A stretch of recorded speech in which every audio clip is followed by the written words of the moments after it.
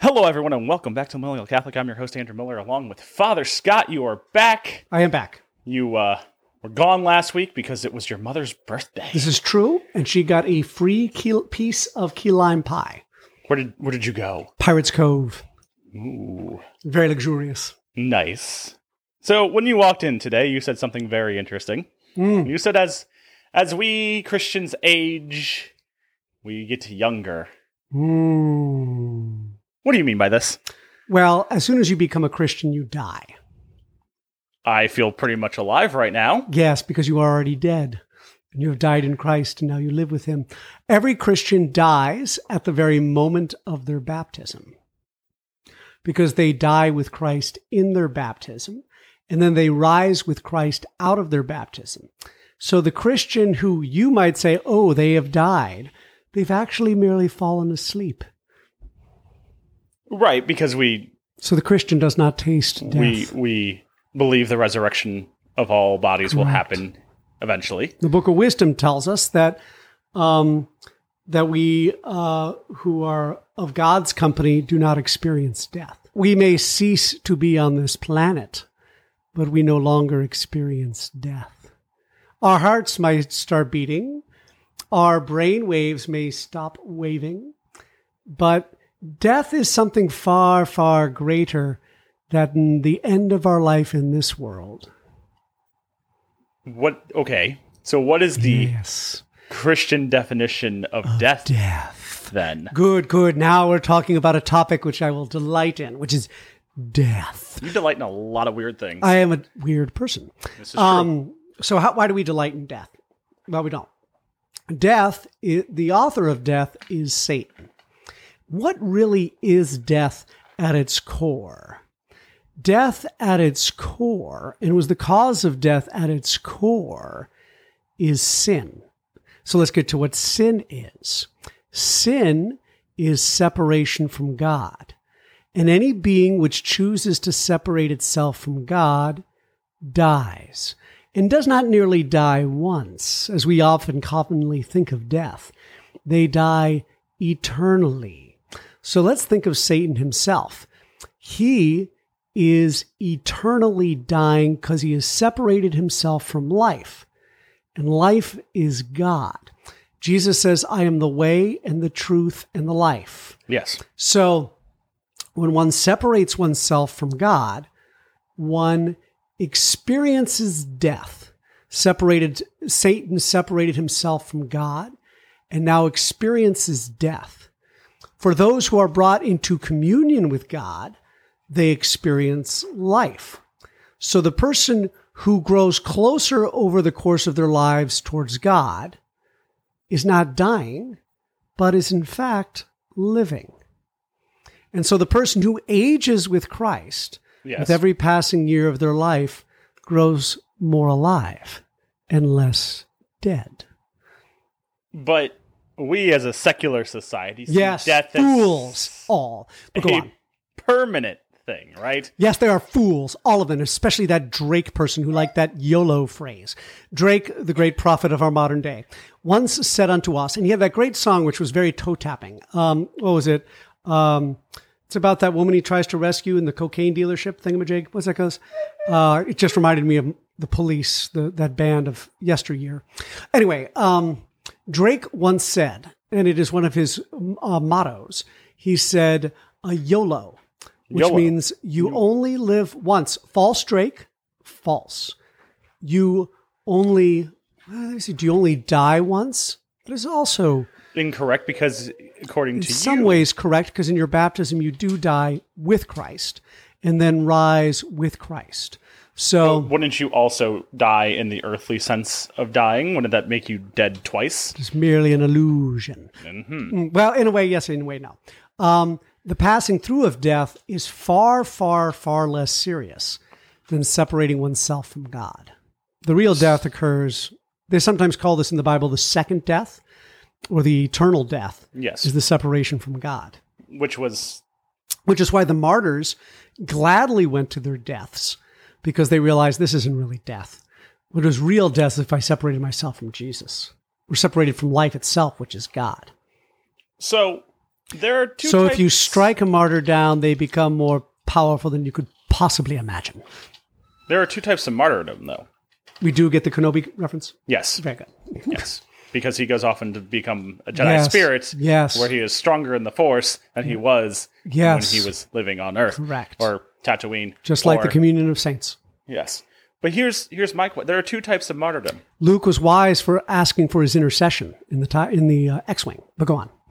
There's the red martyrdom, which we all know is where Yes. somebody gets Yes. murked or murdered. There's also this thing called white martyrdom. Correct. What is this white martyrdom? It is a suffering with Christ. It is not to the point of shedding blood, but it is a suffering with him. Truly, I wonder, is there any other option, white or red? Just like wine, I would assume no.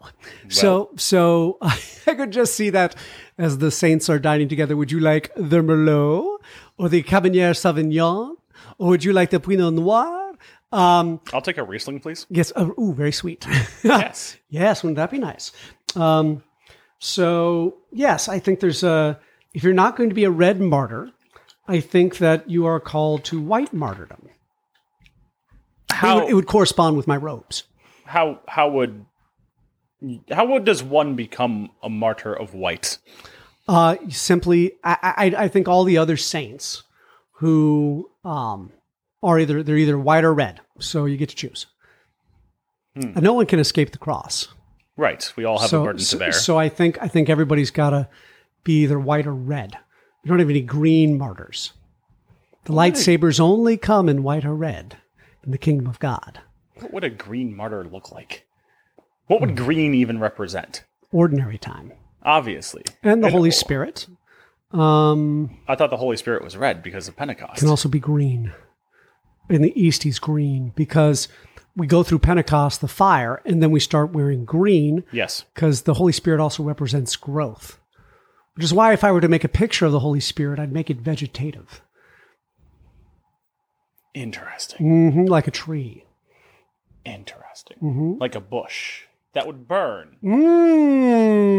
That's very But good. as I it- hadn't thought of that. But as it burns, it grows in life. Yeah, ooh, now you're understanding life more. This is very good.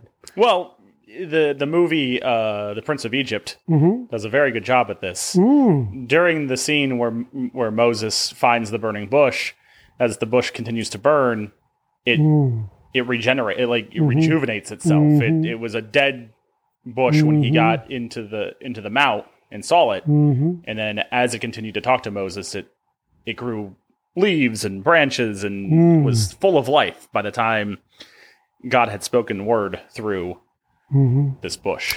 You've made me think about many things, and the thing that makes me think the most is being in the Spirit is like being in the fire. You can either be in the fire, or you can be out of the fire, and most people go through life trying outside of the fire, and so most people go through life dying. Only the rare go through life living. It's more of a spirit you participate with. So a person who goes through life dying is in Satan. A person who goes through life living is in the Holy Spirit. And we see this with the attitude of the person. A person can choose to go through life in an unloving, selfish manner. And you can almost see how death has corrupted them, how they've already become, they have lost their enthusiasm for being. With the person who goes through life living in the Spirit is happiness is far too cheap a word, goes through life joyful and goes through life sorrowful. Both are in the Spirit. But how can you live both at the same time? Beethoven. Explain. Beethoven. Listen to Beethoven, and you shall understand.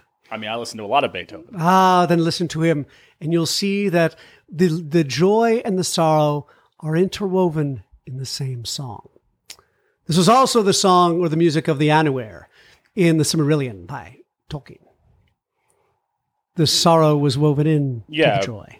Yes, because all the angels were making music. And Sorrow is the appropriate response to death in the world. so what's the difference between sorrow and grief then? Good question. That is a very good question. Grief doesn't necessitate... That's a good question. I would have to ponder that. There's something sweeter about sorrow that the word grief does not connote. There's nothing sweet about grief, but there's a sweetness to sorrow, which is strange. There's a sweetness to the sorrow of Beethoven. Yes, you can hear the joy even In the sorrow. in the sad. Yes, because I think that would be in the spirit. We have joyful mysteries. We have sorrowful mysteries. And betwixt the two, I think we find our glory. Do we not? Think about it. I would think so. The movie Glory, as you may remember, the Civil War soldiers charging up the hill, trying to take the battlements, I think of Vicksburg at the time. And there was something of the weight of glory within that song. And we see this in all the movies which stir the heart. Well, I mean, if you think about Glory has a way of integrating both. Battle Hymn of the Republic, right? It's a very That's me singing. it's a very sorrowful song. As you Yes, like to- isn't it? Yes, because you can feel sadness in that. But even within that sorrow, there's a wholesome joy. Yes, It stirs the soul in a unique way. And I think that's does. where the glory is. That's where the glory is of Jesus on the cross. Death did not triumph over him, for he did not abandon communion with his Father, even when he felt abandoned. Now, actually, this might be an interesting distinction. yes. I wonder if the apostles sensed grief over the loss of Jesus or sorrow. And I think it depends on the apostle. I would concur. Go on. You look at Peter. He probably felt more grief I would concur. than, say, Thomas. How come? Because the very last thing that happened with Peter was he denied him 3 times. So he is upset that what Jesus spoke came true. He is upset that this was the last time he had a chance to do anything, and he fell asleep in the garden with him. There's a lot of sadness. There's a lot of emotion there. There's guilt there too. There's a lot of For Peter. There's a lot of guilt. So it's a lot of, I will never get this chance to say goodbye, whatever, name it. You look at Thomas, and we all think of him as a doubter. But I think there is sorrowfulness in his doubt. Because he wants to believe. He does. Show me the hands. He's kind of... How do I want to put this? Yeah, he wants receipts. He wants to be able to Verify and be joyful that it is true. He wants to be happy that it's true. It's easier for somebody in grief to believe something is true because that's what you want. You want that to be true. Peter wants him to come back because then he can apologize to him. He can, go on the beach and say, I believe, I love you 3 times. But Thomas, with the verification, is saying, I am sad that he is gone, but I still have joyful hope that he has returned. But I don't want grief to cloud my judgment. That's true. I think because Thomas is an intellectual. It just strikes me as an intellectual guy. Yes. I think you make a good point there. You're making me think of grief itself, and I think grief would a person in grief, would they be allowing themselves to hope? Would a person who is grieving allow themselves to hope?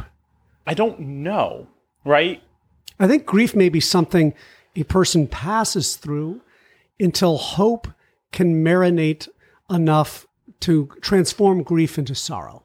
I think grief may be an initial response to death, which is just this overwhelming, Emily Bronte once described it as the hour of lead, where you just feel the awesome weight of death in the world. And it's just crushing. But it's not a place where the human person stays. They can't stay there. It's paralyzing. And so out of that grief, there comes, I think, unless that hope is marinated, unless that grief is marinated by some hope and some encounter of the Spirit, that grief does not have the opportunity to be transmuted into sorrow. I'm now becoming more convinced that sorrow is a sanctified form of grief.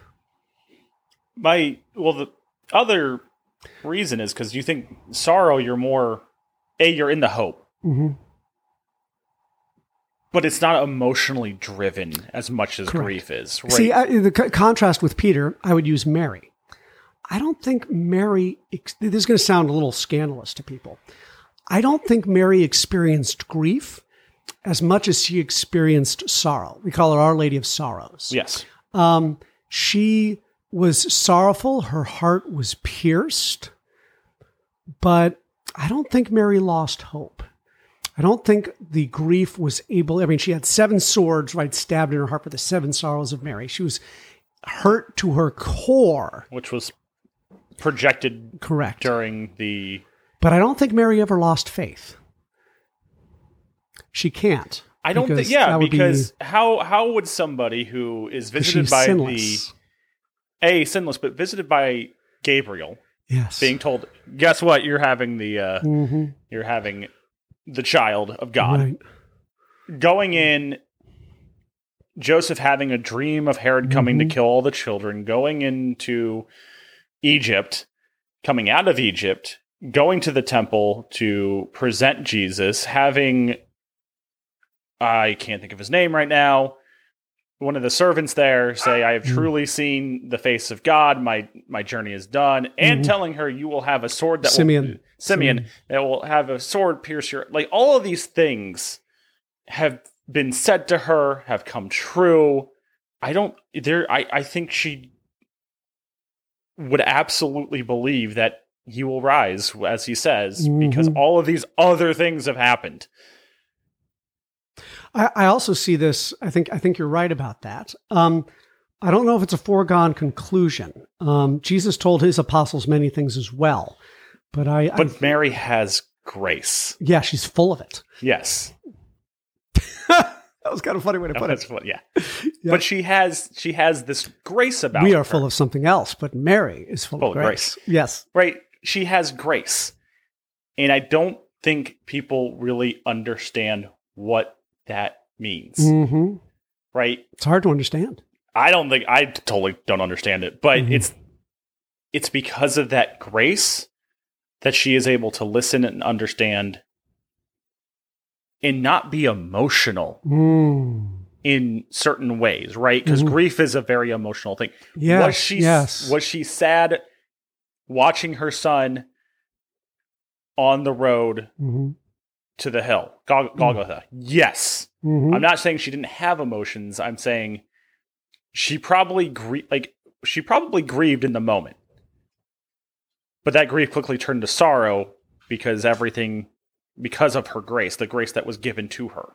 Yeah, I think, and I see this with people who are suffering, especially the loss of a loved one, is they go through tremendous grief. And as a priest, when you're with the person and they're going through the grief, you have to wait and you have to stay with the person and you have to honor their cross. You can't offer pithy solutions to their massive pain. In fact, they resent that, and they should. You should go watch a funny movie. You should go read a book. Yes, and then you despise that kind of advice and are filled with a righteous hatred. But what happens is they go through the grief, and then there's some silence. And it's very interesting. Eventually, the Holy Spirit has to show up. And when the Holy Spirit shows up, the grieving person gets an energy from somewhere else. they don't end in despair. They come out of it with some hope. And I see this all the time with people who are grieving. You kind of have to wait, and you got to wait until it's like that burning bush. It's, Right. And I think this is the case with Mary. It's with her, the fire never went out, or she never got out of the spirit. She went through sorrow in the spirit. Her heart was being pierced, but her heart never lost its fire. The fire of her heart never went out. And so as she's being pierced, the Holy Spirit is still there burning in her heart. And the hard part is with the grief, there comes anger. Anger leads to hate. No, I'm not going to go Yoda. Right. But the anger then, there's this getting out of the spirit, just because the weight of the grief is overwhelming. And until that spirit returns, the person doesn't have the wind in their sails to continue navigating in life. There's just, as I think Emily Bronte puts it so well, the hour of lead. It just weighs upon the person. And so the key is to take your lead, Yes. and you take it into the fire until it melts. And that's a tough thing to do. Because everything in you is it's this turning back towards God in the midst of all of this.